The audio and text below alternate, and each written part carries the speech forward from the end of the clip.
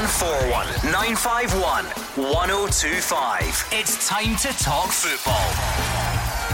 It's Clyde 1 Super Scoreboard.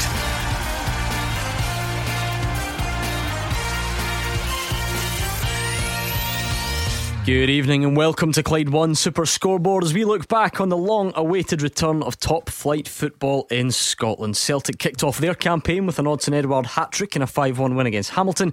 Rangers are off and running after seeing off Aberdeen at Pittodrie, and there were wins for Hibs and St Mirren, with Ross County and Motherwell completing the fixtures tonight. I'm Gordon Duncan. Joining me in the studio, Alex Ray and Hugh Keevins. It's life, but not as we know it. However, credit where it is due. We got goals, we got controversy, we got talking points, and we got all of that in each of the 5 Premiership games played at the weekend. Neil Lennon said you have to generate your own excitement in empty grounds. Well, 10 teams did just that. Fair play to them. Alex, it's been a long old couple of months. It's not quite football as we know it, as Hugh says, but it's football, it's ours and it's back. Yeah, regardless, Gordon, it was great to be back. It was good to be talking about football for several months now, and the old firm get back to winning ways. Jack Ross and Jim Goodwin were delighted as well. Good 3 points to get up and running. Dundee United picked up a point, but some good stuff over the weekend. Cannot beat this Monday night discussion. I've missed it terribly. What did you make of your team's performance at the weekend? It's as simple as that. We've not been able to ask you the question in ages, so let's do it again. What did you make of your team's performance at the weekend? 0141 951 1025. Don't be shy, let's hear from you.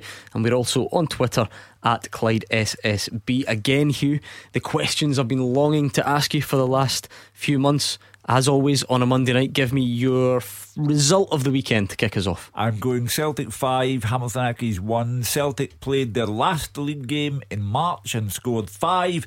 They played their first league game of this season now 4 months later and score 5. That's generating your own excitement. Alex Ray, your result of the weekend? Yeah, I have to go for Rangers. Gordon, really good, strong performance. I think that will encourage Steven Gerrard. But to take 3 points in the opening day, it was a potential banana skin. So it was a good performance. Right, goal of the weekend. Some good quality on show to kick us off. What gets your decision? I'm going for Kilmarnock's Chris Burke. I know that the free kick did not save Kilmarnock from a defeat. However, Chris Burke is someone who is trying to run up the goals and not run down the clock at the end of his career. I can relate to that. I have to be honest with you, Gordon, what an unbelievable great strike, wasn't it? It's great to see him. But we spoke about him last week as well, about his enthusiasm for the game and to score a goal and lead his team, but unfortunately it was short. But I'm going for Liam Craig. Technique, ball, because really poor play by Connolly, you have to say, but take that in the volley to get his team back in it. He gave away the penalty with a handball, so redeemed himself. Yeah, Dundee United 1, St Johnstone 1 in the battle of the new managers. This is one that requires a bit more thought. Your howler of the weekend. I give you a bit of a blank canvas here. It can be a refereeing mistake, a sitter in front of goal, a goalkeeping error, anything you like. What was your howler of the weekend? Andy Considine and that challenge on Scott Arfield at Pittodrie. Andy, we're trying to play a game of football here. That was excessive and it was dangerous. Yeah, I am going for Eastwood, the young boy up in loan for the first goal. He got caught in no man's land, resulted in the Hibs player just dispatching it past him, and unfortunately, and misinformation, we have to correct this, because he was not at fault for the second goal. So he made a couple of decent saves, but in that instance he had a howler. 01419511025. That's the number you need to have your say. Speak to Hugh Keevins and Alex Ray, and if you would rather tweet them abuse instead, you can do that as long as you're semi-polite at Clyde SSB. So it's quite simple on a Monday. What did you make of your team at the weekend? Was it good? Was it bad? Was it somewhere in the middle? Who stood out for you? Is that a marker for the rest of the season? You tell us. We do have Monday night football in the Highlands, Ross County against Motherwell, and of course, whilst we've got the transfer window still a long way from closing, I'm sure there will be lots of questions surrounding players coming and going. So give us a call or send us a tweet. We're here until 8 o'clock. Let's get stuck right in. We'll start with the most recent game, if you like. That makes sense, doesn't it, Hugh? Celtic Park yesterday. Neil Lennon says he was delighted with the quality and mentality that he saw from his players yesterday. He also says they'll be desperate to stave off any interest for Odsonne Edouard. Yeah, it's a brilliant start, and I was more pleased with the second half. There's a lot of things we needed to iron out. First half, a little bit passive and lacking intensity in our play with the ball, and then second half got a brilliant response and a real powerful performance second half, and to score 5 goals after such a lengthy layoff, it speaks volumes for the players' mentality and their quality, and their will to win. So absolutely thrilled with that. Great goals, it's this volume of goals that's really pleasing me, and they were strikers' goals today. Normally you associate Hodgson with brilliant individual goals, but there were a few tap-ins and near post run. So yeah, absolutely thrilled, and I'm sure he's happy. But we are, as a team, looking to improve now and build on what we started with. You'll not want any much extra attention on him before the end of the transfer window? Can't help it, it's just inevitable, and but we'll try and stave off any admirers. I'm sure there's plenty out there, but we love having him here, and he's enjoying being here. You mentioned Martin O'Neill, who was at the game, said that Odsonne Edouard was the best striker since Henrik Larsson. Phew, there's no higher praise than that. So they can't stave off interest. They'll just have to keep their fingers crossed that Odsonne Edouard is willing to stay and see if he can help win 10 in a row, because the supporters believe with Odsonne Edouard it is 10 in a row. Without Odsonne Edouard, they're not sure. Was that the type of performance we've come to expect from Celtic in recent seasons, Alex, where even if, like Aki's did, there was a minor scare in the first half, the attacking quality just means that they tend to blow teams away at times? Yeah, I think it was inevitable, Gordon. Watching the game, with great respect to Hamilton, there's a lot of young, naive players just learning their way, and Celtic have all these guys that are kind of at the top of their game. Even their younger players are kind of playing at that level for a reason, and they were actually overwhelmed. The way they attacked from the fullbacks, the way they interlinked in the middle. And when you listen to Neil Lennon there speak about Edouard, it was more of a striker's performance. A couple of tap-ins, one across the face. So instinctive, being in the right place, and it's a terrific start for him to get up and running. We'll go over as many of the weekend's big talking points as possible. 01419511025. Let's start with the most recent game though. Celtic against Hamilton Accies. Brian in Stirling, what did you make of it? Scintillating, absolutely magic. You think about, and I'm going to refer something to what our good friend Hugh said. Good evening, Hugh. Good evening, Alex. Oh, Brian. Yeah, hi, Brian. So the other night there, you talked about pressure, Hugh. Hugh, I want you to talk about that all the time, if that's the kind of football. I hope the boys are listening to SSB, and then you in particular, because you talk about pressure as though that's something that shouldn't. I don't know if it's something that comes from the fans, from the media, but see, if you play for Celtic and you're not under some kind of pressure, then I think you're at the wrong football team, because we demand winning. We demand the best of football. Even, and I'll take you back a wee bit, even when Ronnie Dela's team was winning leagues, it wasn't good enough, because it wasn't the kind of football that we wanted to watch. It wasn't the kind of football at 53 that I've been brought up with. The Tommy Burns year when he didn't win anything, some of the best football I've seen in life. But we'll come back to today. For me, the best player in the park was not the hat-trick scorer. I felt that it all started from the back. Lee Taylor was out of this world. I thought, it looks to me that we've not missed the wonderful Kieran Tierney, and I absolutely loved that guy at Celtic. He was everything. But this, Lee Taylor's put himself into a position where he's going to be the left back for as long as he wants and stays injury free. He was outstanding. It's good for Scotland, because I know we've got the left back and the right back situation with the Liverpool lad, Robertson and Tierney, but Taylor coming into that position, and he does the full back from and then the wing back position so well. His crosses were really dangerous, but the whole team from the back playing forward was really outstanding, and it was great to watch. The only thing was really sad was that the fans and yourselves weren't in the ground to watch a flag day. Well, we did compare Greg Taylor to Kieran Tierney in the sense of the crosses being so spectacular and creating the goals for Odsonne Edouard and Jeremy Frimpong. So yeah, he had a great performance. Whether that made him man of the match or whether it should be Odsonne Edouard, it's neither here nor there really.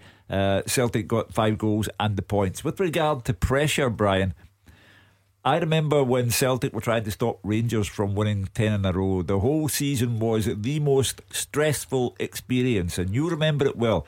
But I remember going to the final game of the season, Celtic St Johnstone, as part of the Superscoreboard team, and I remember men literally trembling with excitement and nervous anxiety in case Celtic blew it at home and Rangers got 10 in a row. So this is a unique season because it's Celtic's turn now to try and get 10 in a row.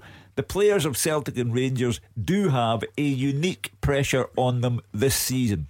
Alex, I imagine that the best thing for Greg Taylor is to not get compared in any way to Kieran Tierney, and it's partly my fault, 'cause I think I mentioned it, but purely in the context of that low ball across the 6-yard box. That was all I meant. In terms of comparing his players, I'm not sure that will really get anyone anywhere, but nevertheless important for him to come in and have 2 impressive assists yesterday. Yeah, I think the important thing for him is he's got the nod first and foremost over Bolingoli, because that gives you confidence, Gordon, and the way that he played.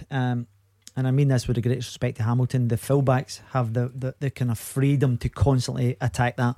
The 2 balls that he put in were absolutely excellent, and it gets him up and running, so he will have take plenty of confidence. But then you look on the other side, you've got Frimpong tapping it in at the back post, and that just shows you the freedom and the licence they have against teams like Hamilton. But on the flip side of that, you have Brian Rice, who's got young guys, and when you look at guys like Lewis Smith who are sleeping, allowing Taylor to get in behind, it was great for their development, because you know one thing, Brian Rice will be showing them that today and going, when you're playing there, you have a responsibility to track the fullbacks. So it's a good learning curve for Brian's boys, but it's really encouraging for Celtic. Brian Rice, thanks you to Brian in Stirling. Let's speak to Gerard in Coatbridge. Hi, Gerard. Hi, how you doing, Duncan? Not bad, how are you? Not bad. I'd like to welcome you all back and hope you are all safe. That goes to the team. He's a magic, brilliant super scoreboard. I just wish you'd get the commentary back. So I would. The thing is, Hugh needs to stay. He's getting to that age. We need to keep him warm in the studio. That's the real reason behind it. Forget broadcasting rights. It's got nothing to do with that. We just like him in here, Gerard. Yeah, but I've never heard of Jeremy McNee since he's left the programme, if you know what I mean. But that's something I've got a couple of points about yesterday's game and Saturday's game, plus some of the transfer speculation. Go for it. Well, I feel that yesterday Celtic just blew out. No disrespect to Hamilton at all, but the point I'm trying to make is last year Rangers found it hard to win at Ibrox, and that was away supporters. What are they going to be like without them? Well, that's for Rangers to answer. We'll find out on Sunday when they play St Mirren at Ibrox. They did well for the first half against Aberdeen. Scrappy, to use the manager's word, in the second half at Pittodrie. So they went from snappy to scrappy, but they still got the 3 points at Aberdeen.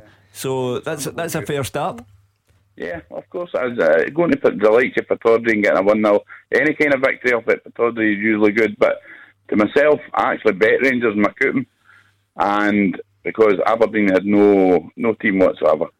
Well, they had a team. They just but I thought Rangers should have won a lot more comfortable than that. And to be honest, it could come down to goal difference. Well, it's a long way away, Gerard. It's a long way away, that's for sure. But listen, when you get back to Celtic's performance, I think they overwhelmed Hamilton, and I think Rangers, as Hugh rightly says there, for the first half they were really impressive. The way they popped the ball. When you look at the stats as well, because that's obviously a good indication in terms of territory, taking the ball, dominating the ball, and then obviously the amount of goal opportunities they had over the piece. I think the disappointing thing will be that they didn't score more goals, but 3 points up and running, that's the most important thing. What were the transfer stories that were on your mind, Gerard? Yeah, I think the 2 main ones is Morelos for Rangers. Now, I think if Morelos goes, that's handing the League to Celtic, because where are you going to repay or replace all these goals that Morelos scores? I know you can get strikers in, and the same goes for Celtic if Edward had to go. But at the same time, I feel there's been one player named in the Celtic transfer business, was Ivan Toney, and there's been nobody named so far from Rangers. But at the same time, these players can come in and have howlers, as it's been proved in the past. Well, just because no names have been mentioned, that doesn't mean to say that no names exist. Ivan Toney came into the public domain because Barry Fry at Peterborough put it in the public domain. Celtic or any other club don't really want their transfer targets to be all over the back pages. They'd rather do it quietly. But that's up to Barry Fry. With regard to Morelos and Edouard, it's one of the great imponderables. What would the effect be of losing Morelos? Well, he hasn't scored a league goal in 2020. I know we've had the big break for COVID-19, but his last goal in the league for Rangers was Boxing Day 2019. I'm certain that if he does go, there will be a list of names that Steven Gerrard has in mind, and that they are already known to everyone inside Ibrox. For me, the big one is Edouard. The Celtic fans believe that if Edouard stays, they'll get 10 in a row. I'm not sure they believe Celtic will get 10 in a row if Edouard goes. I don't know, Alex, if what impact yesterday's performance makes. I'm sure if you're aware of Odsonne Edouard, you're aware of him already. But nevertheless, he clearly picked up where he left off last season, didn't he? Yeah, but without doubt, Gordon, he will already be on people's radars. They would have seen what he has done domestically and in Europe. He has developed really nicely. When he first came to Celtic, he was playing off the left-hand side. Now he's right through the number 9. The question mark was, could he play and replace Dembele? Is looking as if he's going to kick on and surpass him. So these clubs have recruitment departments, Gordon, and they'll have, I don't know, maybe a half a dozen potential targets each. Maybe 2 or 3, just to add to, we haven't really, we lost a lot of players, 7 or 8, in the close season. Moy was already here, so we've only brought really one in extra, and that's Vassal. So in terms of the playing pool, we'd like to add maybe 2 or 3 more if we can. Just on Odsonne, is he the best striker you've ever worked with? I mean, I've worked with. It's too early to say. I think he's got the potential to be anything he wants to be. Really, his all-round game. He's a fantastic player. I've worked with different types. Obviously, Hooper's a great goal scorer. Griffiths is a great goal scorer. I worked with Heskey towards the end of his career and played with him at the start, but he's up there with any of them, no question. And he keeps rewriting, his own sort of story here at the minute. Let's get the thoughts of Andrew in Cheltenham. Hi, Andrew. Hello. How's it going? Alright, yeah, how are you? Not too bad at all. What did you make of the action over the weekend? Oh, it was great. But the man saying there, if Edouard goes, he's not sure if we're going to get 10 in a row. But he's had 2 that have passed to him on a plate. So I think that even with the players we got, we still manage it. And then Kilmarnock come on and shown us what he can do. And maybe we not got what it is in Europe if Edouard goes, but definitely for the league, I think we'll be all right. Well, I'm not sure that is an impression shared by the entire Celtic support. I think the Celtic support would be distraught if Odsonne Edouard were to go. And I do understand that we're talking about tens of millions of pounds.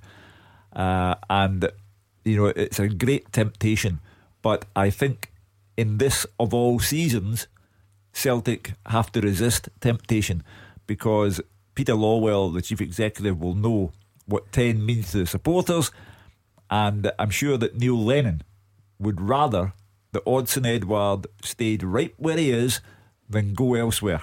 Yeah, I think you look at Celtic's options, Gordon. You've got Kamala, Bayo, who looks as if he's going out the way as well. Griffiths still to get back up to speed. If they lost Edouard in terms of the level he's playing at on a weekly basis and what he will be delivering over the course of this season, you most certainly have to get a replacement. There's already speculation about the West Ham player coming in. Reports this afternoon that Neil Lennon's held further talks across the weekend as Yeti. Well, absolutely. So you look at that, and it's very much in his mind that he needs one the now with Edouard in mind. So even still, if Edouard goes, I'd be surprised if there been another 2 players coming in. What do you think, Andrew?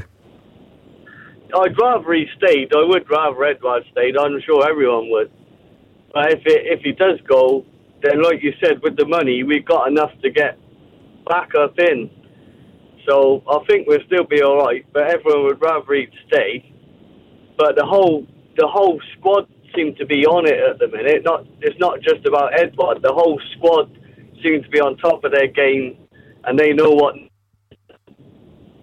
Well, the fans always have 2 things in mind. They want the best players who are there to be staying there, and they want the best that Celtic can get to be brought in. I'm quite sure the fans want more players brought in even before they go to Kilmarnock on Sunday. Andrew in Cheltenham, good man. Hopefully we'll speak to you soon. The weekend got off to a fast start at Pittodrie. At lunchtime, Aberdeen against Rangers on Saturday. We will look back on that one after we get the travel with Stephen. You are the voice of Scottish football. Call 0141 951 1025. Clyde One Super Scoreboard. Hugh Keevins and Alex Ray here with me, Gordon Duncan, on tonight's Clyde One Super Scoreboard. As we look back on all of the weekend's big talking points, we need your help though. 0141 951 1025. We're going to move on to events at Pittodrie. So Rangers fans, what did you make of it? Were you impressed? Who were the standouts? What about Leon Balogun, for instance? Debut for him. Ryan Kent with the goal. Alfredo Morelos always gets talked about, so why not share your thoughts with us? Just a couple on Twitter before we do move on. Clyde SSB, John's confident. He says Klamala will become a super striker. 10 in a row with or without Edouard. Jock McSporran says played well. Main concern is Brown. Looked ponderous at times, slow to turn, no pace, plenty desire, good positional sense, but needs to play less this season. He's going to be half a player against Rangers or in Europe. 0141 951 1025. Rangers fan Stephen Gerrard says his side put down a marker. It was a 1-0 win at Pittodrie. He says they faced a lot of pressure to get 3 points and is happy with how they handled the occasion. We knew when the fixtures come out that this would be a big challenge and a tough test. We've got big respect for Aberdeen here. It's a tough place to come, so I want to praise my players and give them a lot of credit, because I thought we were excellent first half, played some really good stuff, showed our style and built on our pre-season form, if you like. And second half it wasn't pretty at times, but we showed a different side of us that we're capable of hanging in, and we showed a good steeliness to get the win and get over the line. I wanted us to go and kill the game off and take the points away from Aberdeen, but Ash Taylor's obviously put a fantastic challenge in. So yeah, I'm pleased. Big 3 points, good start, we're up and running. But you know, we've got another tough test on Thursday. It is a marker, of course it is. All eyes were on us today, first game. The fixtures come out and everyone's like, ooh, Aberdeen away.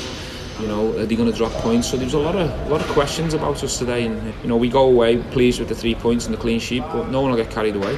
Aberdeen ran us all the way to the end, to be fair. You've got to pay them credit as well. And you know, we'll dust ourselves down and get ready for Europe now, but we've got to go and build on this now. Aberdeen have provided a fair few challenges for Stephen Gerrard since he came to Rangers, Alex. Not had it his own way against them at Pittodrie in cup competitions, so it will have been a relief. And obviously, I suppose that would be one of the words you would use would be relief. Yeah, Gordon, it's an extremely difficult tie up there. The one thing we do know is that Aberdeen have a real dislike towards Rangers as well. You know, you see that the way they go about their business, and I thought Rangers were really comfortable at the weekend. I thought they dominated the ball relatively well, created chances and some really impressive performances. And when you factor in that, you know, it's so early in the season, to go up there and win in the manner where they did, out with one set play, Aberdeen offered absolutely nothing. So I think Stephen Gerrard will be delighted with the start. Rangers fans, tell us right now what you made of it. Who was good, who was bad, who was somewhere in the middle? 0141 951 1025. Was that some sort of marker to lay down? What about the team, the way they went about it, the personnel? Who stood out for you? 0141 951 1025. Hugh, what did you make of it? Well, I agree with Stephen Gerrard. It wasn't pretty in the second half, and that would be at the back of the manager's mind, because last season there were too many second halves that weren't pretty for Rangers, and they dropped points at home to Hamilton Accies, dropped points away to Kilmarnock, so on and so forth. So he should be trying to eradicate that split personality side of the game. You know, first half good, second half questionable. If they play in Germany on Thursday the way they played in the first half against a team who haven't played a game for a month, well, for me they could maybe do something about the 2-goal deficit against Bayer Leverkusen. But if they play the way they did in the second half, they can get an early flight back. Well, listen, I think you're obviously talking about different opposition altogether, Hugh. You know, when you look at Leverkusen, I think there are some really good players, but I take your point on the month. But as I said, going back to the Aberdeen game, I think it was very professional. Even when you're in that second half and the game's not going particularly your way, they didn't look troubled at any point. So for me, I think you'll be absolutely delighted. All the players come through unscathed. Some of them really had some really impressive performances. When you look at the boy Balogun coming in, only been at the club a couple of days, really impressive. And you know, in some ways he reminds me a little bit in terms of his robustness as Marvin Andrews. Very aggressive in the air, took a right good sore one to the head, little shake of the head, and then up and at it again, similar to what Big Marvin did. So I think he's got a bright future with Rangers. Let's hear from you. 0141 951 1025 or Twitter at Clyde SSB. I think Scott in Postle Park is he on? Is he not? He's not. Williams and Stevenson. The William, what did you make of it on Saturday? Sorry. Yeah, I thought it was decent. I've got a couple of points. I've got a point I need to address to Hugh, and obviously the football eye. As Alex says in his piece on Saturday about the game, I thought it was the most comfortable Rangers victory Aberdeen have ever seen. Gerrard's saying they were kind of hanging on, that there was a battle. I didn't see the battle in the second half. I thought they were comfortable. At the end they could have made it 2 or 3, you know what I mean, Gordon? I don't think Steven Gerrard at any point said Rangers were hanging on. He said it wasn't pretty in the second half. I can kind of see what William means, Hugh, because 1-0 always gives that impression that it's kind of close, but it was a comfortable 1-0, wasn't it? Like you say, if you're talking about real threat to Alan McGregor, well, there was none apart from the ball that comes in. It was a bit of a scramble, and eventually it was hacked away. But in terms of chances, the only disappointing thing for Rangers, I think, was that they were so far in front in the first half that 1-0 was a misrepresentation of what had actually gone on in those 45 minutes. Again, the terrific clearance from Ash Taylor late in the game. It should have been 2-0, even more. Aberdeen, a severe disappointment. But everyone, when the fixtures were made known, thought, oh, Aberdeen away. And then Sam Cosgrove get injured, Curtis Main get injured, Bruce Anderson touched the ball 5 times up front in the first half. Aberdeen were simply overrun, but it was the manager who said it wasn't pretty in the second half, the Rangers manager. Alex, in some ways, did we see a snapshot of what Rangers are going to need for the rest of this season? Ryan Kent scoring goals, producing assists, producing goals, upping his numbers.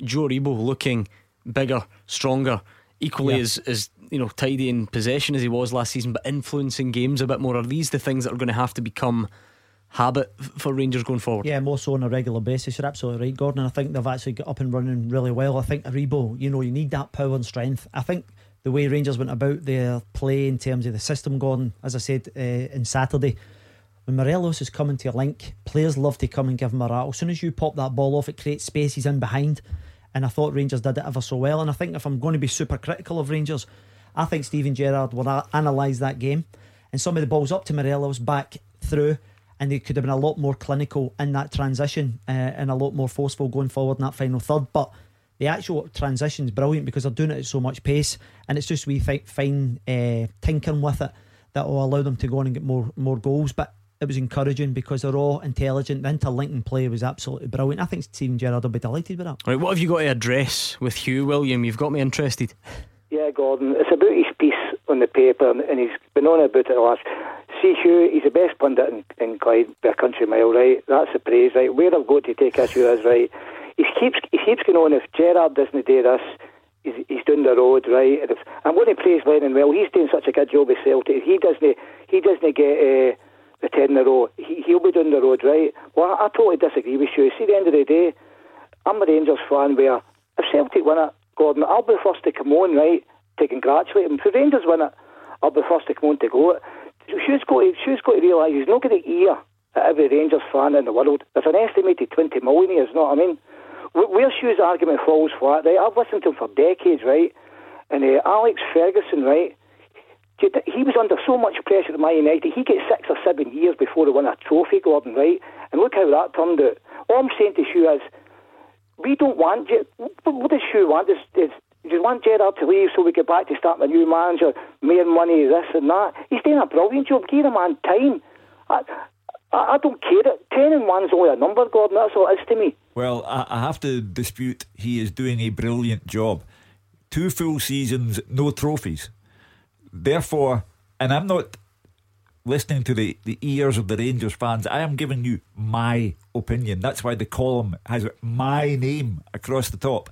I am telling you, if Celtic win 10 in a row, Steven Gerrard himself will say, thank you very much, I'm off. Because the Rangers can't have a manager who does not win trophies. And if he doesn't stop Celtic winning 10 in a row, in my opinion, he's down the road. And you said the same about Neil Lennon, but interestingly, William disputes that one as well. I think this is, knowing you as I do, this is coming from really just a position of emphasising how important this season is. Yeah, it's a watershed moment. If Neil Lennon doesn't get to 10, the disappointment will be such that Neil's position will come under threat, and the fans will be desperately disappointed. And they'll blame everyone Peter Lawwell, Neil Lennon, certain players.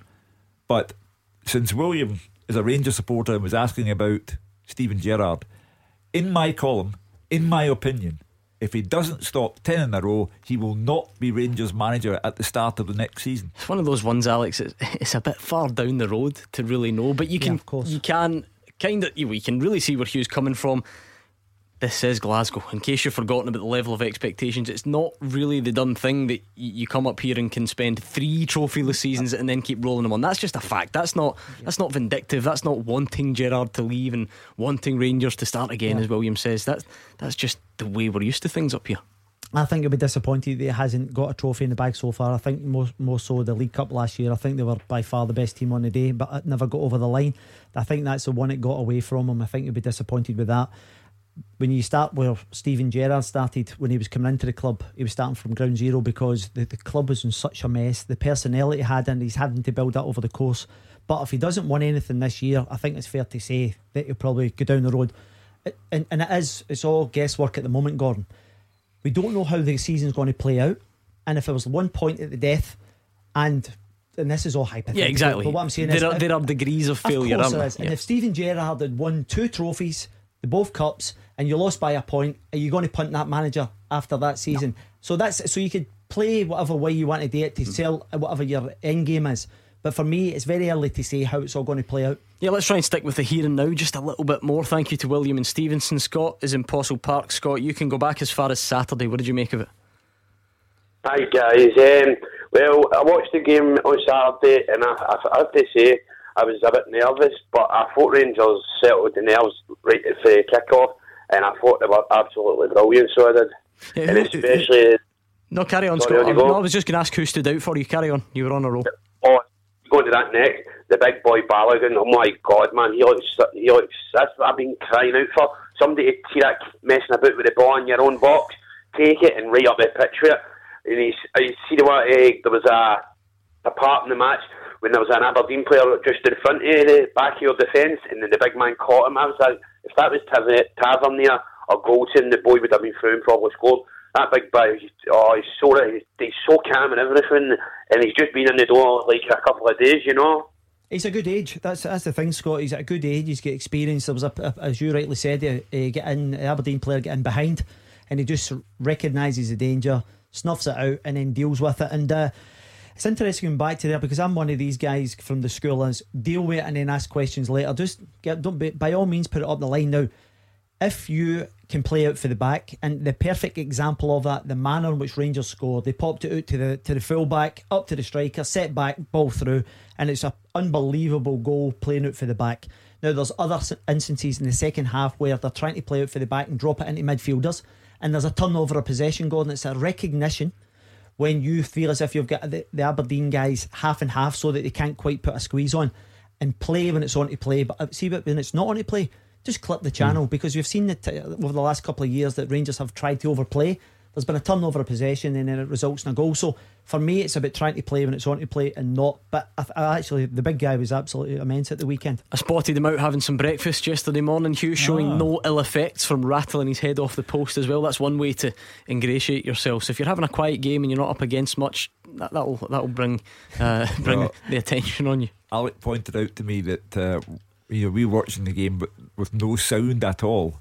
So when it happens, you wince at the television pictures, but as Alec pointed out, when you do listen to it with the sound up, you could actually hear his head bounce off this post. So he's a hardy lad.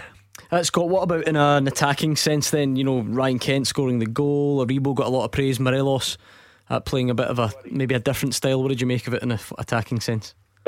Thank you, Aribo, man. He looks as if he's going to be a steal of the century. Was it 350 grand we got him for? What a player the boy's turning out. And Ryan Kent was first full pre-season behind him. I've watched all the games for pre-season. He looks so much sharper. I think what kills me about Rangers, especially with a manager like Steven Gerrard, who was known for blasting them from outside the box, we try and walk the ball into the net sometimes. I wish they would smash it some more. You know, have shots for 25 yards. And if you miss, you miss. But then the goal players, I think, Yanis Hadji, I think he's left-footed and right-footed. So I've watched all his highlights on YouTube. He buried them from outside the box. And I would think Gerrard would be screaming at him, hit it, instead of trying to fall into the net, you know. Yeah, he had a couple, didn't he? And in the attacking sense, Alex, you just don't have a week that goes by without discussing Alfredo Morelos. He played slightly different in the sense that he was dropping deeper, showing some nice touches, linking up, obviously got an assist for the goal. It was Steven Gerrard that says after the game he does still need to get fitter. He's kind of says whatever happens will happen with regards to transfer speculation. So how did you see him? I actually thought he'd done okay, Gordon. I've seen him play over the course of his time at Rangers, and he gets a bit disinterested at times. He throws his arms up. I never seen any of that. There was some balls flashing around the face, and he's applauding his teammates. So he's buying into and he's encouraging people around about him. So if he continues to do that, you have to remember it's game one of the competitive season domestically. So players are going to take time to get up to speed. He's going to be one of them because he doesn't strike me as if it's a guy that's going to come back from pre-season and be right up to speed. Some guys need several more games. I've said this many times over the course. It took me about 3 or 4 or 5 games tops, and I felt as if I was flying. Now sometimes that's in your mind, Gordon. Other times when you're kind of huffing and puffing, then particularly the bigger physical ones, they struggle a bit more. That was Scott in Postle Park. It's a great time to get your call in because we're going to get travel with Stephen, and you could be next. 0141 951 1025. This is Scottish football's league leader, Clyde 1 Super Scoreboard. Hugh Keevins and Alex Ray are here waiting on your calls or your tweets. 0141 951 1025 or at Clyde SSB. 5 fantastic fixtures across the weekend as we saw the return of the Premiership. One more to go tonight. It comes in the Highlands. It's Ross County against Motherwell. Let's give a nod to that one, look at the teams and see what we expect to happen up there in Dingwall. Ross County have Ross Laidlaw in goal, Connor Randall, Billy Mackay, Lee Irwin, Ian Vigers, Alex Iakovite, Jordan Tilson, Harry Payton, Cole Donaldson, Ross Stewart and Josh Reid. On the bench, loads, so many subs these days: Morris Draper, Gardine, Shaw, Mullen, Watson, Charles Cook, Kelly and Ross Doohan, Celtic lone keeper, just up there recently on that loan deal. Motherwell have got Trevor Carson in goal. It's a back four of Liam Grimshaw, Declan Gallagher, Ricky Lammy, new signing McGinley in there at left back, midfield O'Hara, Donnelly, Polworth, Long and Hasty. David Turnbull plays that game as well, so that'll be a welcome return to the starting 11 for him. Fox, Campbell, White, Hilton, Maguire, Seedorf, Robinson, Lang and Watt on the bench. Oof, really strong bench, Gordon. I have to say, I think I took Motherwell to be fourth. When you look at the actual strength and depth that they have now, then there's every chance that they'll probably do that. Yeah, Hugh, I mean, you fall into the trap sometimes of ignoring the starting 11. You go to the bench, which kind of gives you an idea of the overall strength of the squad. For Motherwell to be able to leave out guys like Alan Campbell, who just always plays, Callum Lang, who's come in with a good reputation from Wigan, Tony Watt, Jermaine Hilton, that suggests that there's a decent group there for Stephen Robinson to choose from. I have absolutely no doubt that is the case. Tonight's match will tell a few stories, I think. All of the pundits, with one exception. Who's that? Me. All of them have taken Ross County to go down. I have taken Hamilton Accies to go down. Now tonight will tell us a bit about Ross County and their state of readiness for what's ahead this season. I've taken Motherwell to finish third, and I stand by that. So tonight will be very interesting from the perspective of, the Motherwell have what it takes to be top 3 yet again, and are Ross County the lambs to the slaughter that everyone except me believes them to be? Gordon, you mentioned the bench there, but when you actually look at the midfield of Motherwell, you look at Turnbull, O'Hara, Donnelly, Jake Hasty, some real good quality there. Yeah, Polworth was a bit of an assist machine last season. A lot of interesting questions to be answered though, Alex. Jake Hasty, what can he do? Can he rediscover the form which won him the move to Rangers? David Turnbull, the outstanding young player. We all know the story. He's on the verge of a life-changing move for him. For Motherwell, falls apart injured, then barely plays last season, and Motherwell finished third without him, which you wouldn't have thought possible. And he's now back to add to that group. It doesn't always figure that they therefore kick on and become better, but you could see where people would get the confidence from that they can do that. Yeah, absolutely. First and foremost, it's great to see Turnbull back, Gordon, because I watched him play a couple of weeks ago. I actually like the boy. I think he's got great attributes. He's give and go, very athletic, can put his foot in, got goals. So that's, when you think about a midfielder, a modern day midfielder, he's got a lot of good qualities. And then obviously you mentioned Jake Hasty there going back. he has to get his career up and running. You know, he went down south. Where was it? Rotherham I went to? That's right, Rotherham, yeah. So he went down there and it never quite happened for him. He scored a couple of goals early doors, and you know, but other than that, he's back where he's familiar, and I think it's a very good addition for Stephen Robinson, who's been linked to Bournemouth today. I did see that. He's a former Bournemouth player, of course. I'm sure I just saw some sort of headline when I was flicking through Twitter about Bournemouth being a bigger job than Rangers for Steven Gerrard. What? And let's not even give it the attention it deserves. When stuff like that comes up, I like it how no matter we can push our rivalries to one side, can't we? We all come together and say, "Hey, hold on a minute. You don't talk about our clubs like that," and we kind of get together on it. Interestingly as well, Hugh, if you're flicking through the names of the Motherwell subs and you see the name Robinson, that would be Harry, Stephen's boy, who's on the bench. Why not? He wouldn't be there if his dad didn't think he deserved to be there. It doesn't strike me Stephen Robinson as the type who goes in for sentimentality when it comes to what's best for the team. Let's hear from him then. Last season was last season. Last season's gone. You know, we played well, we played some great football. We had people play at the top of their game, and you know, we finished third deservedly. We're the third best team in the league. But it's a new season now. Everything starts again. We need people to be again at the top of their game. We need the work ethic to be exactly the same, if not more. People will come here and think we're a scalp now when you finish in the higher reaches of the league, but we've certainly no divine right to be there. Ross County have signed a few players that I know. They'll be, as they always are, competitive. They'll be strong. They've got players that can win games. They've got big Ross Stewart, plays out in the wide areas, is a massive threat, and you know, they've got Billy Mackay, who's a goal scorer, seems to always do well against us as well. So we have to be on our guard again, trying to impose ourselves on the game and take our style of football to Ross County, but by no means will we be going there and underestimating. I mean, County managed to go down to Fir Park and beat Motherwell last season. Alex, remind me, have you tipped them to go down? You tipped them to finish bottom? Ross County bottom for me, Gordon, yes. What is that based on? I'm thinking back to last season. Obviously they finished 10th, so they weren't a million miles away, and the way they finished the season, I think it was 2 wins and 14. Yeah, it was a really, really poor end to the season for them, Gordon. And Marcus Fraser has been allowed to go as well. I look at him and I look at a steady defender at this level, and I think when you lose players like that, I think that comes back to haunt you. I take on board that you still get guys like Lee Irwin, Billy Mackay, who can get goals, but I just don't see enough recruitment up there that's actually changing my mind that form's going to improve anytime soon. Could be wrong. Go on then, get your prediction out of the way nice and early. I am going for Ross County 1, Motherwell 2. Okay, I think that takes us up nicely to this.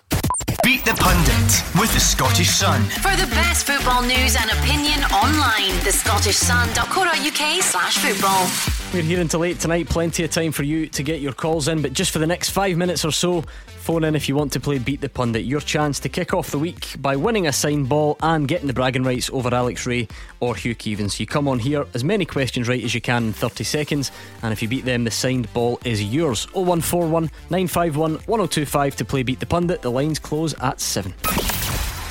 Tackle the headlines. 0141 951 1025. Clyde 1 Super Scoreboard. Your weekend preview show in the company, review show I should say, that would be quite something. Time travelling weekend review show in the company of Hugh Keevins and Alex Ray. It's early in the season. You always preview next weekend. You get away with this rustiness early in the season. That's what Alex Ray was just telling us. A few games to get up to speed. Plenty of calls coming in after the weekend's action. Keep them coming. We'll get through as many as we can. Looking back in the big talking points from Pittodrie, Celtic Park and elsewhere. But in the meantime, let's do this. Beat the Pundit with the Scottish Sun. For the best football news and opinion online, thescottishsun.co.uk/football. Beat the Pundit time. What a battle last week. Hugh Keevins lost on Monday, Gordon Dale lost on Tuesday, and then a massive comeback from the pundits managed to secure the week. What will this week have in store? Let's find out with Tony in Motherwell. Hi Tony. Hi Gordon, how you doing? Not too bad at all. How are you? How's things? Not too bad. Getting by? Just getting on as best I can. Good man. Right, let's see if we can get you a signed ball then to occupy you. I'm going to toss the coin. Heads it is Hugh Keevins, tails it's Alex Ray, and it is tails. Alex Ray against Tony from Motherwell. So going to give Tony some Clyde 2 to listen to, give Alex some Clyde 2 to listen to. I'm all over the place, aren't I here? Right, okay, you ready? Oh, he's dancing. That is concerning, Tony, I must say. 30 seconds going on the clock for you. The only thing you need to know, the only instruction is that if you don't know it, pass it quickly and move on to the next one, okay? No worries. Good man. 30 seconds on the clock. Your time starts now. Who do Motherwell face tonight? Ross County. In what year did Rangers sign Brian Laudrup? 1994. Who scored for Arsenal in Saturday's FA Cup final? Pierre Aubameyang. Who was the Hibs manager in 2015? Pass. Who scored a double for France in the 98 World Cup final? Zidane. Who's Celtic's record signing? Edward. Who did St Mirren defeat on Saturday? Livingston. Who was the Scotland manager immediately before Craig Brown? Andy Roxburgh. Okay, let's bring Alex Ray back. Alex, can you hear us? I can, yes. Tony knows his stuff, by the way. Was that right? Yep, Tony does not need a couple of weeks to get up to speed. Do you know the thing is, Dan's giving me the old thumbs up as if you're getting... Tony has had a solid pre-season under his belt and he was up for it tonight. You ready? Go on. Who did Motherwell face tonight? Ross County. In what year did Rangers sign Brian Laudrup? 94. Who scored for Arsenal in Saturday's FA Cup final? Aubameyang. Who was the Hibs manager in 2015? Mowbray. Who scored a double for France in the 98 World Cup final? Henry. Who's Celtic's record signing? Edward. Who did St Mirren defeat on Saturday? St Mirren beat Livingston. Who was the Scotland manager immediately before Craig Brown? Craig Brown. Bertie Vogts. Which Scot... Oh, you started. Oh, you have Producer started. Dan, did we start? Right, he's giving you quickly. Which Scottish side are nicknamed the Wee Rovers? Albion Rovers. Okay, right, Tony, what do you think? I think it's tight. I think it is tight. Let's go through and find out. Easy one to kick you up. What a start it was. It was like watching two heavyweights slug it out at the start. Who did Motherwell face tonight? Ross County. Both got it. In what year did Rangers sign Brian Laudrup? 94. Both got it. Who scored for Arsenal on the FA Cup final? Aubameyang. Both got it. 3 each after it's 3 questions. questions. It's all downhill now. Who was the Hibs manager in 2015? Fenlon. Alan Stubbs. Stubbsy. Alan Stubbs. None of you got that right, so it's still 3-3. Who scored a double for France in the 98 World Cup final? It was Zinedine Zidane. Tony goes 1-up. Stop it, Tony. Who is Celtic's record signing? Edouard. You both got it. Who did St Mirren defeat on Saturday? Livingston. You both got it. So with 7 questions gone, Tony is only 1 in front. Which Scottish side are nicknamed the Wee Rovers? Alex got that question and Tony didn't, and you got it right. Albion Rovers, which pulled you level. That means it all comes down to who is the Scotland manager. I know I've got that one right. So look at Tony's celebrating before he's even heard the punchline. Who was the Scotland manager before Craig Brown? It certainly wasn't Bertie Vogts. It was Andy Roxburgh, which means Tony does you by what? 1, 2, 3, 4, 5, 6, 7-6 on Beat the Pundit. A joy Tony, to watch brilliant. you two go at it. Absolutely brilliant. I'm absolutely over the moon with a 6. I've got to be honest with you, Tony, but 7's remarkable. Well played. Cheers, Alex. You're a good man, Tony. Some performance. The signed ball is on its way. Tony's from Motherwell, so only makes sense we'll get Gordon Dalziel to drop the ball off as well. Do you know the thing is, in all the years I've actually done this, I'm not sure I've actually had a 6 and I've just come out. Tony was good. I like that. We all remember that 6-all draw at Motherwell. So a man from Motherwell goes one better at 7-6. I mean, he's not a Motherwell fan, he's just from Motherwell. But there we go. Yeah, brilliant performance. 7-6 for Tony on Beat the Pundit. Lots to take in there as well. Aubameyang, he's not bad, is he? He's got a bit of a chance. Do you know the thing is, they're actually desperate to re-sign him, and you know, you have to say Arteta, we touched on the weekend. What a remarkable start to his Arsenal career. And always good to have a Scottish FA Cup winner, Hugh. Yeah, I mean, it was nice to hear Kieran Tierney after the match talk about a dreadful year that he's had because of injury and all the rest of it, but he has embraced Arsenal and they have embraced him. And to be an FA Cup winner, even in front of an empty Wembley, that is something to put on the CV. 0141 951 1025. What were the weekend's big talking points as far as you were concerned? What stood out for you? Anything you want to talk about in the week ahead, we'll take them as well. Speaking of which, Andy is in Finniston. What's on your mind, Andy? Hello guys, how you all doing? Alright? Yep, all good, Andy. Aye, fine. I was happy with Saturday, brilliant. But my point was to the three. Do you think when this game we've got coming up against Bayer Leverkusen is a good time to play them, or we might catch them in the hop? You know, I'm just thinking that even whatever, regardless of the result, it'll let us know where we are, you know, after lockdown, fitness wise, you know, team wise, and no disrespect to any other Scottish team, but we're not going to play our team till we play Celtic. You know, I'm just wondering what your thoughts are about that. You have to remember that when they played at Ibrox, Bayer Leverkusen were absolutely terrific, and that's why they won 3-1 in Govan. But you also have to remember that the Bundesliga came back and then was finished a month ago. so they haven't had a competitive match in a month. So they are players of very high ability. What effect will a month's layoff have on them? Rangers, from their perspective, they were 2 down to Braga at Ibrox in the same competition last season, and beat Braga 3-2. So they have come from 2 goals down before.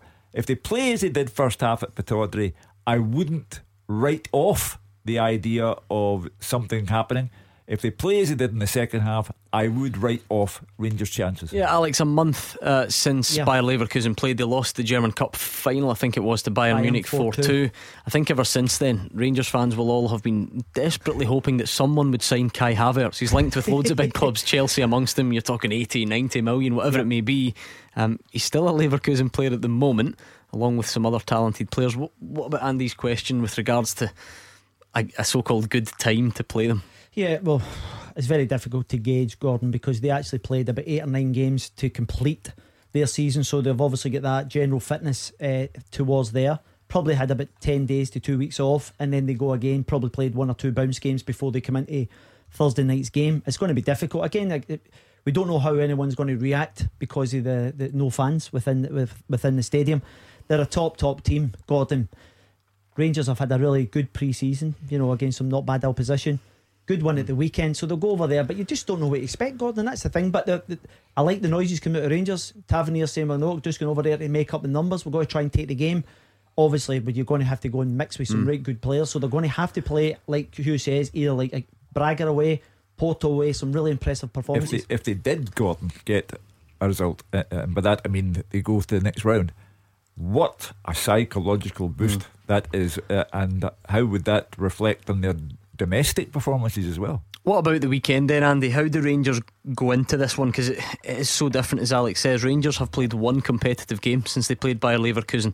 Leverkusen have played 11, but Leverkusen have now been off for a month, and Rangers are back. So how do Rangers go into this one based on what you saw on Saturday, Andy? Well, I think honestly that, if you play his full strength team and see what happens at half time, see how we're going at half time, and we're still having a shout, keep it going. But if they happen to score maybe 1 or 2, then we'll get 5 subs. I'd be against the 5 subs, but this time I'd be saying just give the boys a rest for Sunday's game. Really think, but go for it full hearted, because in Europe, as Hugh and that said there, we have done some great games this season and this tournament so far. So I'm just hoping that we go there and we put a good show on for ourselves. What did you make of the game at the weekend then, Andy? Who were the standouts for you? What did you notice? Maybe things that were a bit different from last season? Well, I didn't see a lot. I've only seen the highlights and listened to the radio, but definitely Aribo, Kent, the Balogun boy, Hadji. And even Morelos dropped maybe a bit deep. I want Morelos to stay, so I'm just hoping that hang Morelos back to October and then unleash him when nobody can buy him. That kind of way I'm kind of looking at. I was quite impressed with Rangers first half. Obviously, I've watched a lot of English games as well, and somebody, after they play well for 25 minutes and then they kind of get a wee kind of lull, and then they kind of come back in again. So I wouldn't be too bothered with the second half, because that's the way we're at now. But that's after this lockdown, that's the way I look at it anyway. That's a good point, Hugh, because I feel like everyone made the right noises. We've not played in 5 months, and it's going to be strange, and there are no crowds, and we're going to have to be patient. Except we are not patient in this part of the world. We're not interested in patience. We're not interested in making allowances for people. But maybe it is worth a bit of perspective.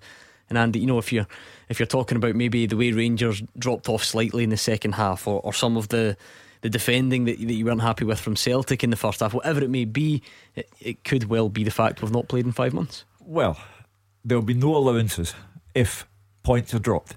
If anything happened to Rangers at home to St Mirren or to Celtic at Kilmarnock on Sunday, there will be howling and squealing, and no such thing. No point in us saying, there's still 36 games to go after that.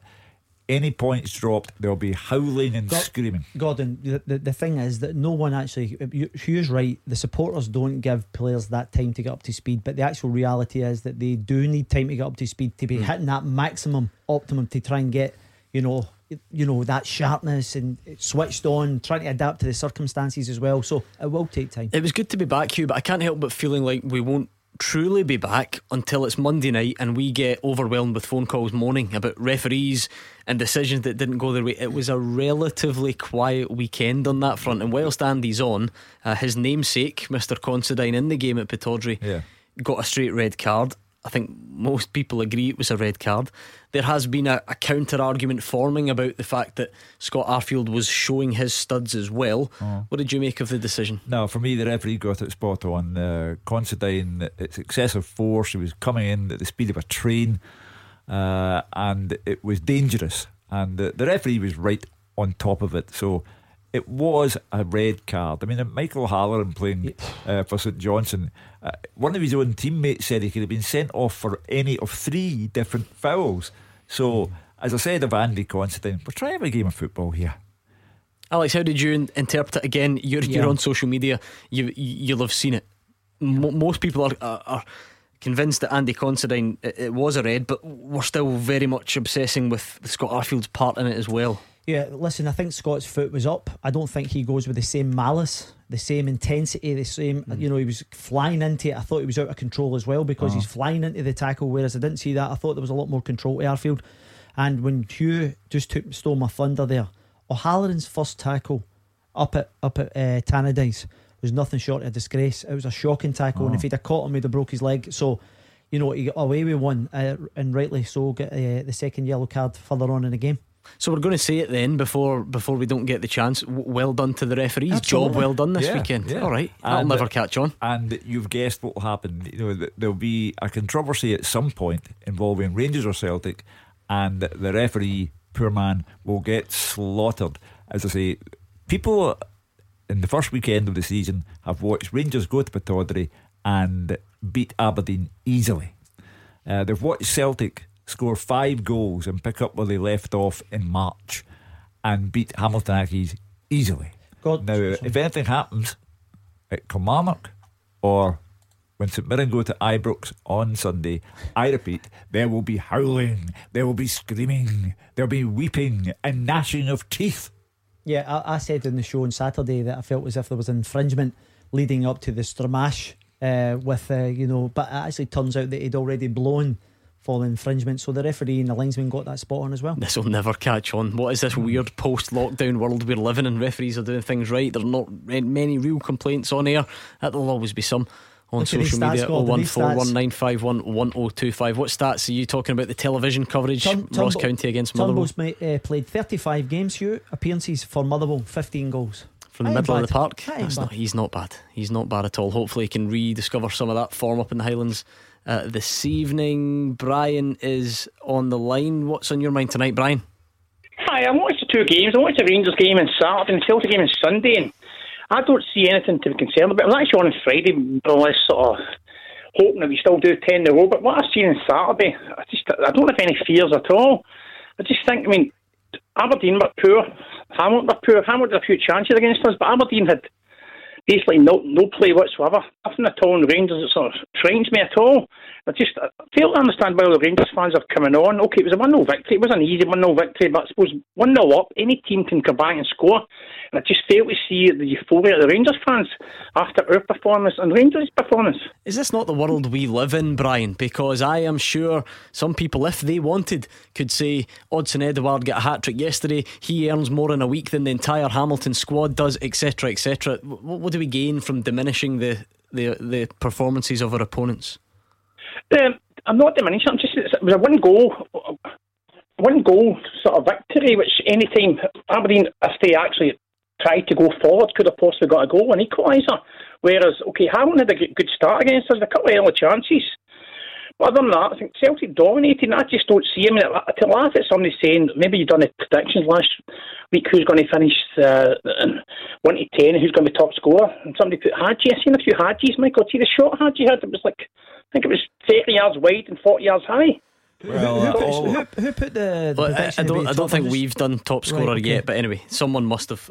Hugh, on you go. All of the Celtic and Rangers supporters now speak in this fashion. You know, we had the Celtic supporter who said that Aberdeen would finish second in the league, and I volunteered to paint his house if that happened. I know that I'll not be lifting up a paintbrush. I would never let you paint my house anyway. Yeah, but Brian, you know, with respect, Brian, you're slightly premature. There are 37 games left to play. Celtic were playing a Hamilton Accies side made up of academy players and free transfers. The gulf was wider than Sauchiehall Street, Dumbarton Road, Argyle Street and the Great Western Road put together. That's not to take away from Odsonne Edouard's hat-trick, from Greg Taylor's terrific performance, from Patrick Klimala's terrific goal, but you really have to take into account that Hamilton Accies were out of their postcode on Sunday. Can I ask you, what do you think about Aberdeen's performance on Saturday then? I thought they were rubbish. Yeah, so it's the same boat, exact same scenario. Yeah, so if you're in the exact same scenario, after one game you've come on and said, that's it, the league's done. But there are 37 games to play. No, I didn't say that, to be fair. I didn't say that. I said I don't have anything really to worry me. I think Celtic will ultimately win 10 in a row, but I'm not going to say it's a cakewalk. I think what I've seen is nothing to make me quake my boots. I think it's still early as well, Brian, when you take it the 2 months. I think it is still for the transfer window. You may get a bit of movement either way. Maybe one or two of them might lose their big assets as well. So there's a lot of factors to come over the next 8 weeks. Well, sure, certainly. Alec took Rangers to win the league. I took Celtic. You know, one of us will be right, but it'll be a while before we can be absolutely certain which one of us it is. What impressed you about your team yesterday, Brian, in terms of maybe individuals? Who would you name? Who stood out? Odsonne Edouard, obviously. It gets the hat-trick. Anyone else? He stood out, but I think actually Taylor stood out. But again, as you said, it was a team of sort of trialists, maybe not like trialists, but young players for Hamilton. But I thought Taylor stood out, and I'm not his biggest fan, and I certainly think we need a left back. But I thought he had a really good game. He put in some great balls. I mean, Edouard's touches were just by and large tap-ins because of the play before it. Yeah, I don't take away from Greg Taylor's performance. I've always liked Greg Taylor, and you know, he did look first class, as did Jeremy Frimpong on the other side. But the reason why I took Hamilton to go down, or one of the reasons, they're very, very inexperienced. The young men, particularly at the back, and they are literally learning the game as they go along. And Celtic, with their greater ability, really put them to the sword. It could have been even more than the 5. The thing about performances like that, Alex, particularly at Celtic Park, you've got the wide open pitch. You've got Greg Taylor getting to one byline and flashing it across, but then you've got your other full-back in providing the finish. Do you remember when people used to be full of praise when that happened with two wingers? You know, if your right midfielder crossed it and your left midfielder got on the end of it, you'd say, oh, that's great, that's what you're looking for. Such is the dominance at home and the high, you know, the high position that Celtic find themselves in. That's the two fullbacks that can do that. Gordon, it's extremely difficult when you're playing against that as well. When you look at the two boys for Hamilton, I think it was the boy Hughes and Lewis Smith. It is an unbelievable shift because you're the line share of the game. You're defending Hughes, so you're constantly running backwards. When your whole instinct is to try and take the game to Celtic, it becomes extremely difficult, and it's just like the red arrows coming wave after wave after wave. So you might get Hamilton on the AstroTurf once in a blue moon that they put up a really, really difficult game because of the nature of the surface. If you think back to last year, Brian, I think Celtic won 1-0 there, but it doesn't really matter on the grand scale of things because it's about getting 3 points. To the other Brian on the line, thank you very much for getting in touch. We always appreciate hearing from you. We'll give you a breather, and then you two are going to have to put your minds together. A good question. We're looking for 8 players on the full-time teaser, and we're going to look back on some of Saturday's other action as well. Taking your calls on Scottish football. 0141 951 1025. This is Clyde One Super Scoreboard. Hugh Keevins and Alex Ray here with me, Gordon Duncan, and tonight's Clyde One Super Scoreboard. Don't forget, we have Monday night football. It's from Dingwall, Ross County against Motherwell. It's a 7:45 kickoff, and that will complete the fixture list for the opening weekend of the Scottish Premiership. Big results all across the place on Saturday. We'll look back at some more of them in just a second, but let me give you your full-time teaser.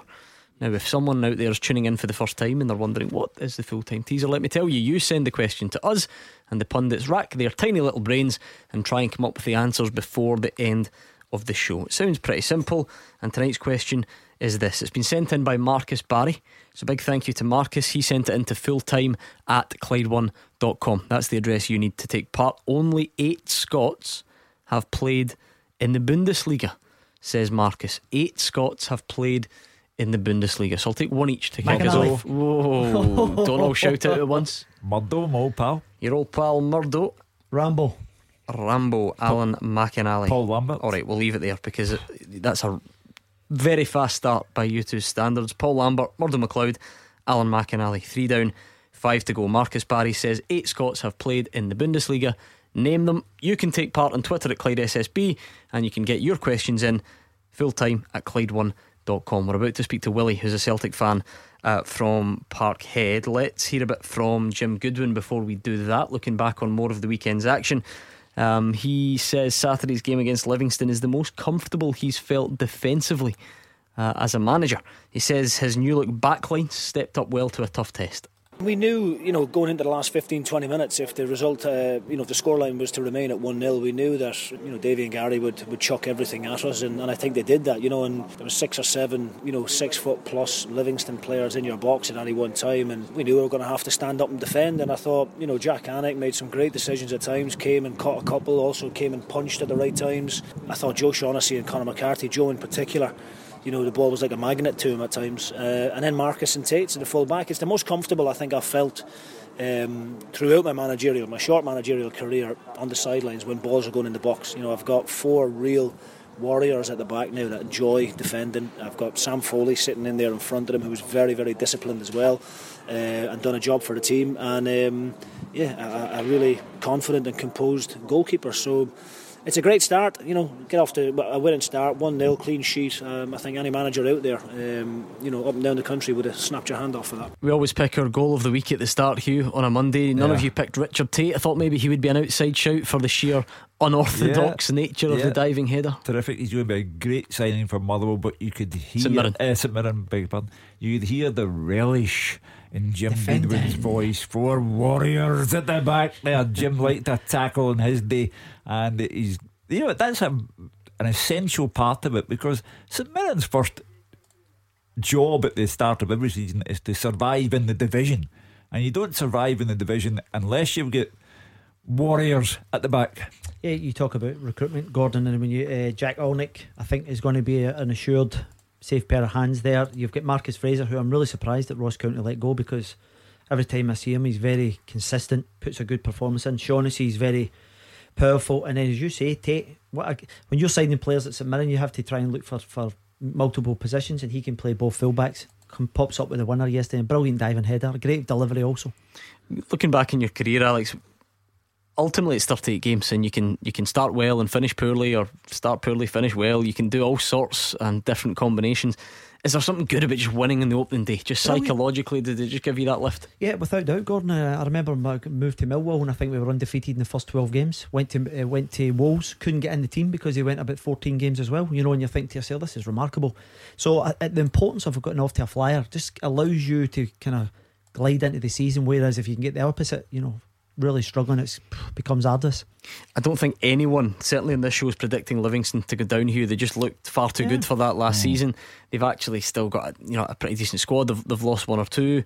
Lyndon Dykes is still a Livy player. The only thing that you do sometimes question, and maybe we saw it again at the weekend, they don't travel particularly well. No, they're great on their peculiar little surface at the Tony Macaroni. They are more than that, to be fair, but you can't really argue with the stats, can you, with the home and away? They very, very rarely win on grass.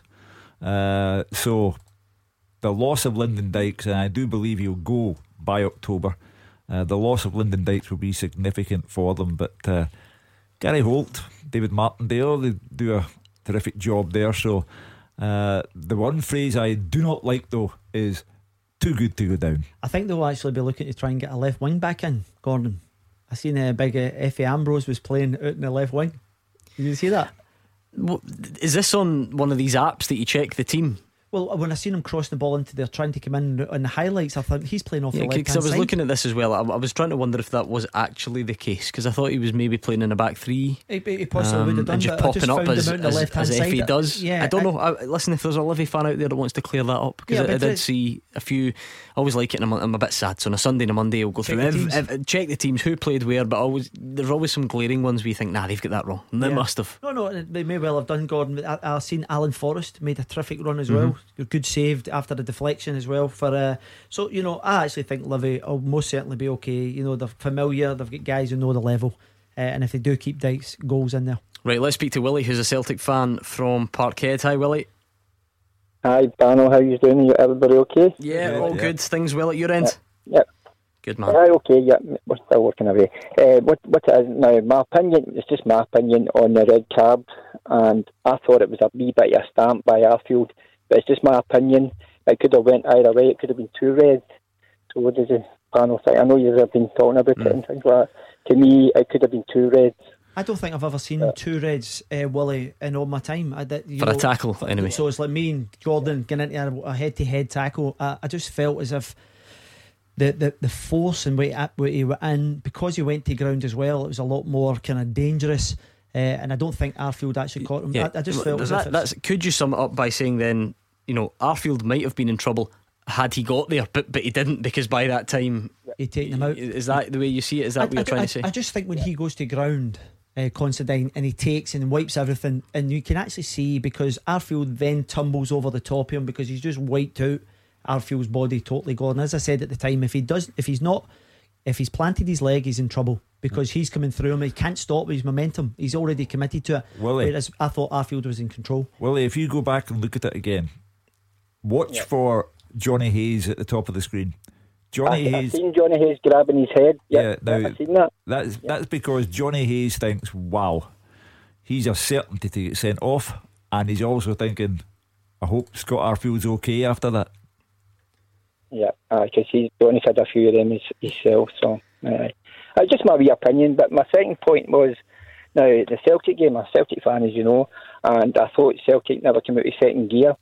When they're playing weird teams, I think they'll not come out of second gear to play the bigger teams like the Rangers and the Aberdeen, and I think they'll need to step up a few, because it was second gear to me yesterday. Well, I don't think you can say second gear the whole day long when they scored 5 goals. And Neil Lennon was pleased with the intensity of the performance. I do accept that they could have scored even more goals, but I thought that they were made to keep intense by Hamilton Accies, who were getting a bit of joy out of the fact that at cross balls, it may be the first game of the season, it may be rustiness, but every cross ball, every corner, Ayer and Julien are not aggressive enough to my way of thinking, and they're going to give teams better than Hamilton Accies, and that means most of the teams in the Premiership, they're going to give teams chances to score because they're just not aggressive enough. Lackadaisical for me. Is that something you saw as well, Willie, or has Hugh been a bit too harsh? No, he's just spot on. He needs to go and watch videos on how to bite people. Well, no bite people, a wee bit more aggressive. He's right. He needs to be more aggressive. They're 6'4", 6'5". How many Accies players, Willie, when you're watching the game, how many Accies players get headers off corners or free kicks? It happens 9 times out of 10. 8 out of 10. Yep, 8 out of 10, I would say. Yep. But you're right, they need to be more aggressive. Willie, I'm going to record this call because you just said Hugh is spot on. We just don't hear it very often in the show. What's that? 25 to 8, 3rd of August. I'm going to write that one down. Willie, what about Patrick Klamala? He was brought in actually fairly, by our standards, a big transfer fee last summer. He's obviously got huge competition, but he scored quite quickly coming off the bench yesterday. You want to see a bit more from him? I'd like to see a bit more. I'd like to see him in Griffiths to see what now. I know there were a wee couple of 10 minutes here, 10 minutes there with two of them, but I don't think Edouard's going to be here much longer. Personally, I think he's going to be going away. So, well, personally, I think. I don't think Edouard has ever voiced an opinion on the matter. All the Celtic players tell you that he's a very laid back character, and he's not if he wanted to make his views known in public, he just goes to his agent and gets him to phone somebody. But I don't think Edouard is in any way agitating for a move. I think Neil Lennon will have assured him that obviously he will be moving, but Neil is asking him to stay for this unique season. It will all come down to the money. If somebody comes in by October and offers the biggest transfer fee ever seen in Scottish football, then of course Celtic have a decision to make, but they have to make it bearing in mind that if they don't win 10, they'll be blamed for selling him. He seems settled to me, Gordon. Apparently they're in discussions with his representative of increasing his contract, a longer period. So that, from that point of view, if he re-signs, then I think that takes care of itself. However, if something happens within the window, that someone comes in with substantial money or a club of good stature, then there's a question to be had. Time will tell what part Patrick Klimala can play, Alex, but in terms of putting the effort in, he's clearly bulked up over the summer. Reports coming out of Celtic that he's made a great effort to improve his English and get his body in the right shape as well. So fair play to him, and he comes on and gets his goal. Yeah, I have to say that his movement was excellent. Gordon knew running into that channel was a lovely through ball, and he just catches it to the far post, kind of eliminating the goalkeeper. So when you come on to make your sub appearance, Gordon, you're thinking to yourself, have an impact. Get on the goal trail. He did that, and it was great for him, because I think we go back a couple of years ago as well with Christie, he was a bit slight, and then he comes back, all of a sudden he's been battling the weights. And so anybody that puts a shift in for any club, you have to commend it if they're getting the results. Willie in Parkhead, thank you for getting in touch. We truly do appreciate you taking the time. Craig is a Rangers fan on the line. What stood out for you at the weekend, Craig? Gents, how doing? My point really centres around the defence for me. I think at the weekend as a whole, I watched both the Rangers and the Celtic game, and I think Rangers, Aberdeen, yes, weren't at their very best. They certainly, however, weren't as bad as they were when Celtic went there for the first game last season either. So they were somewhere in the middle, I would say. And in the first half, Rangers were comfortable, but in the second half, I think you do have to say, because I think it'd be fair to say, Aberdeen did improve slightly and did ask one or two more questions of Rangers in the second half than they did in the first. There was no real clear-cut opportunities except the bit of a scramble that occurred for the free kick. But even when that occurred, I felt it was dealt with pretty competently and pretty strongly with Rangers. Balogun really impressed me, and I think if that kind of form can keep up throughout the season with him and Goldson, you could have a solid partnership there. And I think, when you look at the Celtic defence, and I think they could all agree that over the last season, at least, if not two, the weakest part of both Rangers and Celtic's probably been their defending. But although Celtic thoroughly deserved their win yesterday, a better team scores more goals than Hamilton did yesterday. Hamilton had like 8 corners at Celtic Park. That means that was just about every time they get forward there was a set piece, and I accept there's been a lockdown and there's rust and things like that. But what I take when I look at the Celtic team is that, for me as a Rangers fan, that's where I get my biggest bit of hope for, because going forward they're excellent. Defensively they can be got at, and yesterday the defenders were actually better going forward. Julian had a couple of good chances. Greg Taylor assists Frimpong for the goal, and I mean, although to be fair, Celtic's first 3 goals were like a mirror image of each other, so Hamilton should have done better with those defensively, although I accept the golf in quality, but still, when 3 goals come in against you that are pretty much identical, but with different players, that's a question. But as I say, that gives me hope. I think Celtic defensively against better teams, if they don't improve, will concede more, because Hamilton, particularly for the corners, I think could have and arguably should have tested Scott Bain more, and even could have had maybe another goal or two themselves. Well, you heard me say to Willie, the previous caller, for me, 9 out of 10 balls into the box, neither Julian nor Ayer get it, and the number of chances that will fall to teams better than Hamilton Accies, and with the greatest respect to them, that means most of the Premiership. Better teams will take advantage of the fact that they are not as aggressive as they ought to be. Celtic lost Jozo Siminovic, and I understood the reason why, because in 5 years at Celtic he played 125 games, 25 a season. You need someone with greater durability, physical durability.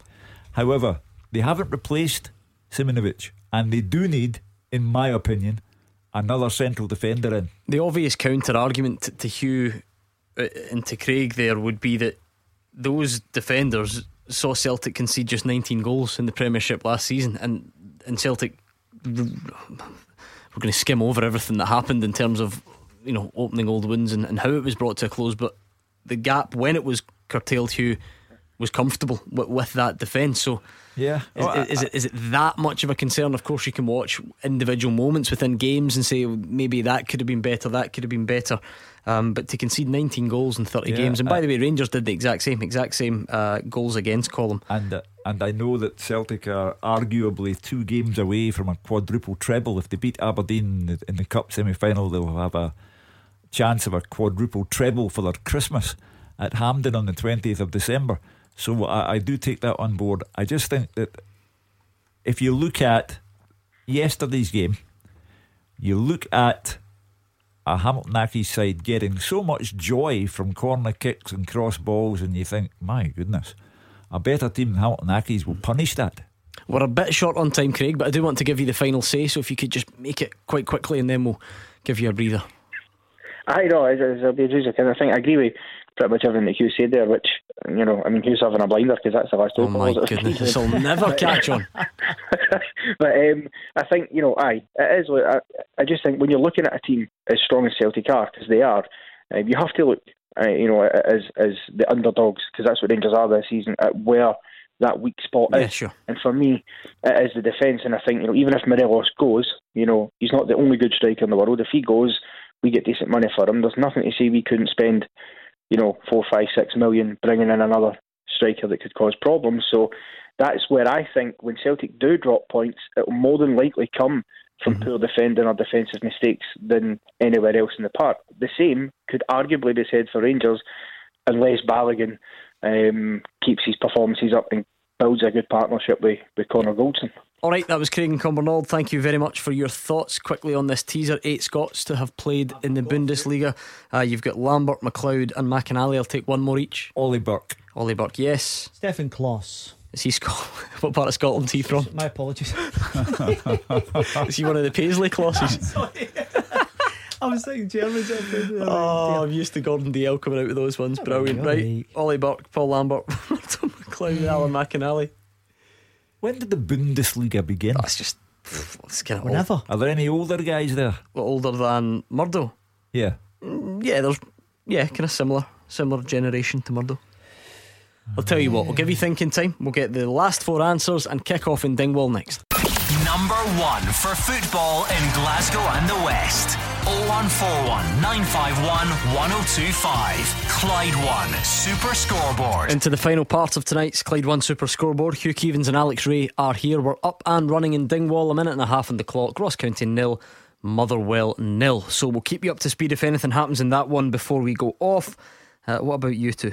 I saw you having a wee meeting there at the break, just trying to come up with the answers, trying to do better than before the break, where you thought that Stefan Kloss was one of the 8 Scots to have played in the Bundesliga. You've got a couple though: Ollie Burke, Paul Lambert, Murdo McLeod, Alan McInally. Any other Scots to play in the Bundesliga? Mark McGee. Yes, Mark McGee played for Hamburg, didn't he, in the mid-80s? Eric Black never played, did he? No, 3 to get. France. Yeah, I know. I was just wondering if he went on loan somewhere. 3 to get. We're struggling, aren't we? You're making some good facials there, but however, 2 in the late 90s and 1 in the mid 80s. The one in the mid 80s is a bit cheeky, but the other 2 doable. It must have been people who left in Bosman's, Hugh, went over there. Clubs might have picked him up. I mean, producer Dan probably wasn't born in the late 90s, and he just popped his head through the door at the break and got one of these guys. All right. He's a bit of a football geek, though, truth be told. Did he then come back to Scotland, this person? Yeah, I would say so. Back to Scottish football. Alright, I'll give you some more thinking time. Don't forget we're on Twitter at Clyde SSB, so you can tweet in as well. What have we got? Robbie Collins says, what do you think of the link of Bio to St Mirren? Says Robbie. I think Robbie is a St Mirren fan. Well, I think I know it'd be good for St Mirren, that's for sure. I think it'd be good for Celtic and Bio, because at the moment he seems well down the pecking order. There's Edouard, Then there's Griffiths, Klimala. There might even be a Jetty if the talks with West Ham and Neil Lennon go well. So I think it would do him good to go somewhere, play regularly, and let everyone see if he has enough to offer for Celtic to bring him back. Yeah, see, the thing is, there's no two ways about it. He's gone out on loan, Hugh. My only issue with the St Mirren thing is because if you move to Celtic for £2 million, you are on a good salary, and knowing what St Mirren can pay at that level, I'm not sure Celtic would subsidise that, because I'm sure there'll be European clubs who can actually pay a lot more towards his wage. So I think that may well be the stumbling block, the finances. However, if they could get him, I think it'd be a great signing. Also on Twitter, Mark Grace says, great to have the football back at Clyde SSB. I'm a United fan, although we should have put away a 10-man St Johnstone. I'm quite happy with our first game back, and I think Mickey Mellon will do okay for us. I think they'll need to get I know they've signed the boy today, Gordon, Ryan Edwards from Blackpool, 6'5", very imposing player, because the two centre halves for me are a liability up at Dundee United. Let's hear from that man, shall we? Mickey Mellon, his first job in Scotland. He's a Scotsman, but he's never played here, never managed here. Took charge of Dundee United for the first time on Saturday. Listen, of course, when you go a goal up and the opposition goes into 10 men and you've played the way that you do, or you had done, you would expect as professionals to see it out. But I want to try and be honest all the time in my performances. I think we just maybe switched off in one little moment of detail that we have worked very hard on.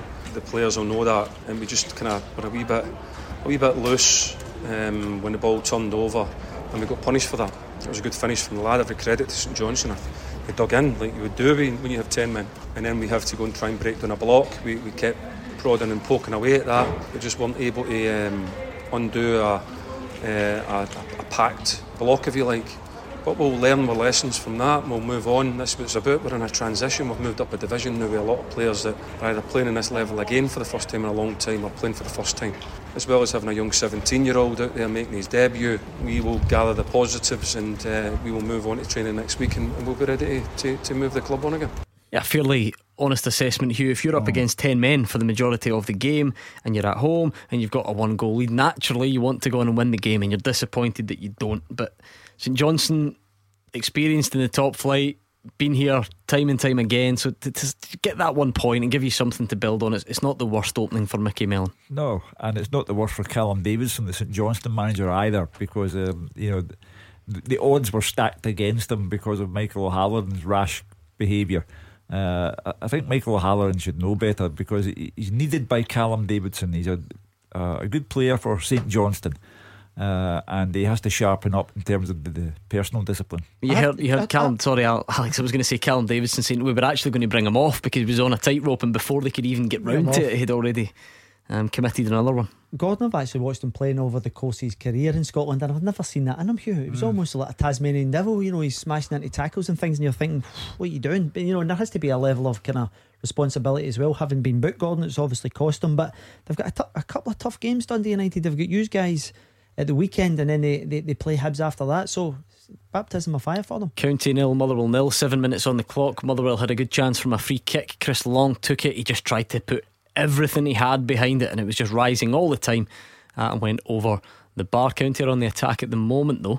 I think Liam Donnelly felt that he was fouled there. Referee says no, and it's going to be a corner kick to the Staggies.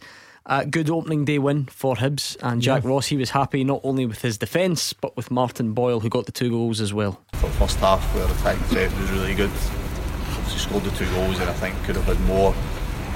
The goal before half time changes the dynamic of the second half, and we didn't. I'm saying we didn't play well second half, don't mean that we didn't have any control of the game second half, but that credit to Kilmarnock for that. They were good second half and forced us back, and we had to defend resolutely, and that was something that we worked hard on because we didn't do it well enough at times last season. So pleasing that we were able to I don't mean see out the game comfortably, I don't think that was the case, but we obviously limited them, I think, to a few clear opportunities, and then ultimately just pleased to win the game is what it's all about, opening game. If he steers clear of injury, could Martin Boyle be one of your star men this season? Well, he was last season for me. Obviously I was fortunate that when I came to the club it coincided with his return to full fitness, and he was outstanding for me, and by his own admission I think he's not felt as if he's been quite his best pre-season, but he assured us that he would be right today. In fact I think he told us he would score, so he did that. a bit of wildlife in the background of Jack Ross's interview there, just to brighten things up. Martin Boyle, Hugh, he's one of the most dangerous attackers in the division on his day, and we saw that at the weekend.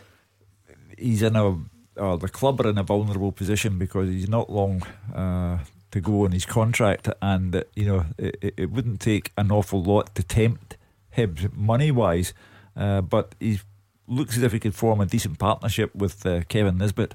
So again, it's that transfer window dilemma. How badly did the club need money?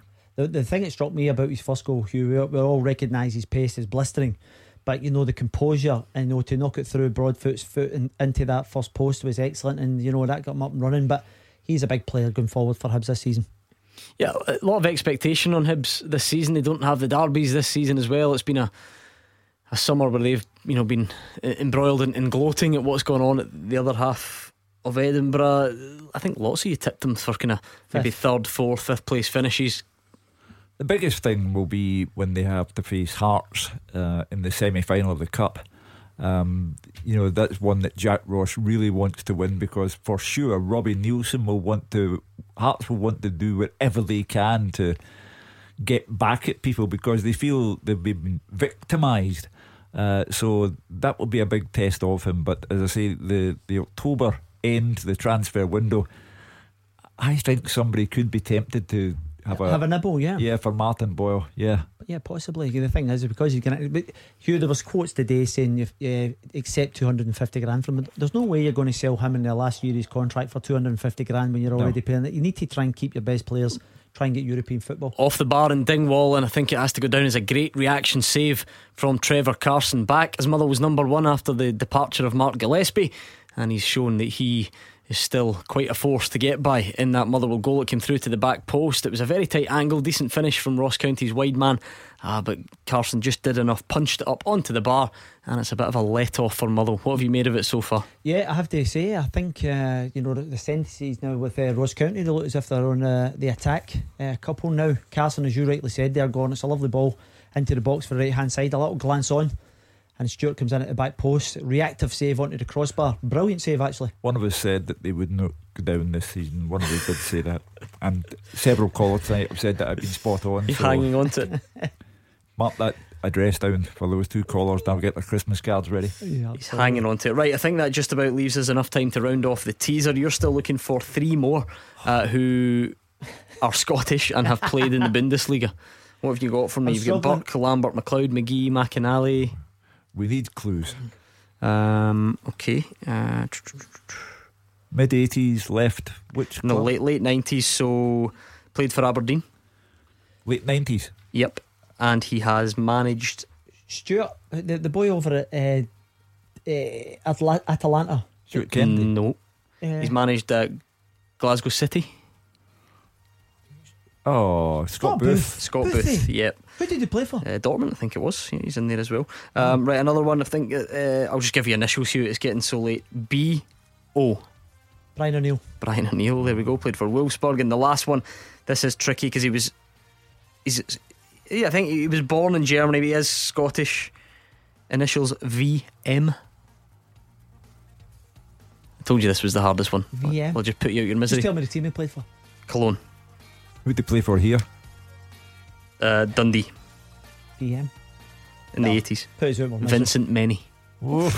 Tough one. Tough one. We got there in the end. Ross County 0, Motherwell 0. We'll give you all the reaction to that one tomorrow. Back at 6 o'clock with Roger Hanna and Gordon Dale. In the meantime, you might as well stay right there because Callum Gallagher is up next.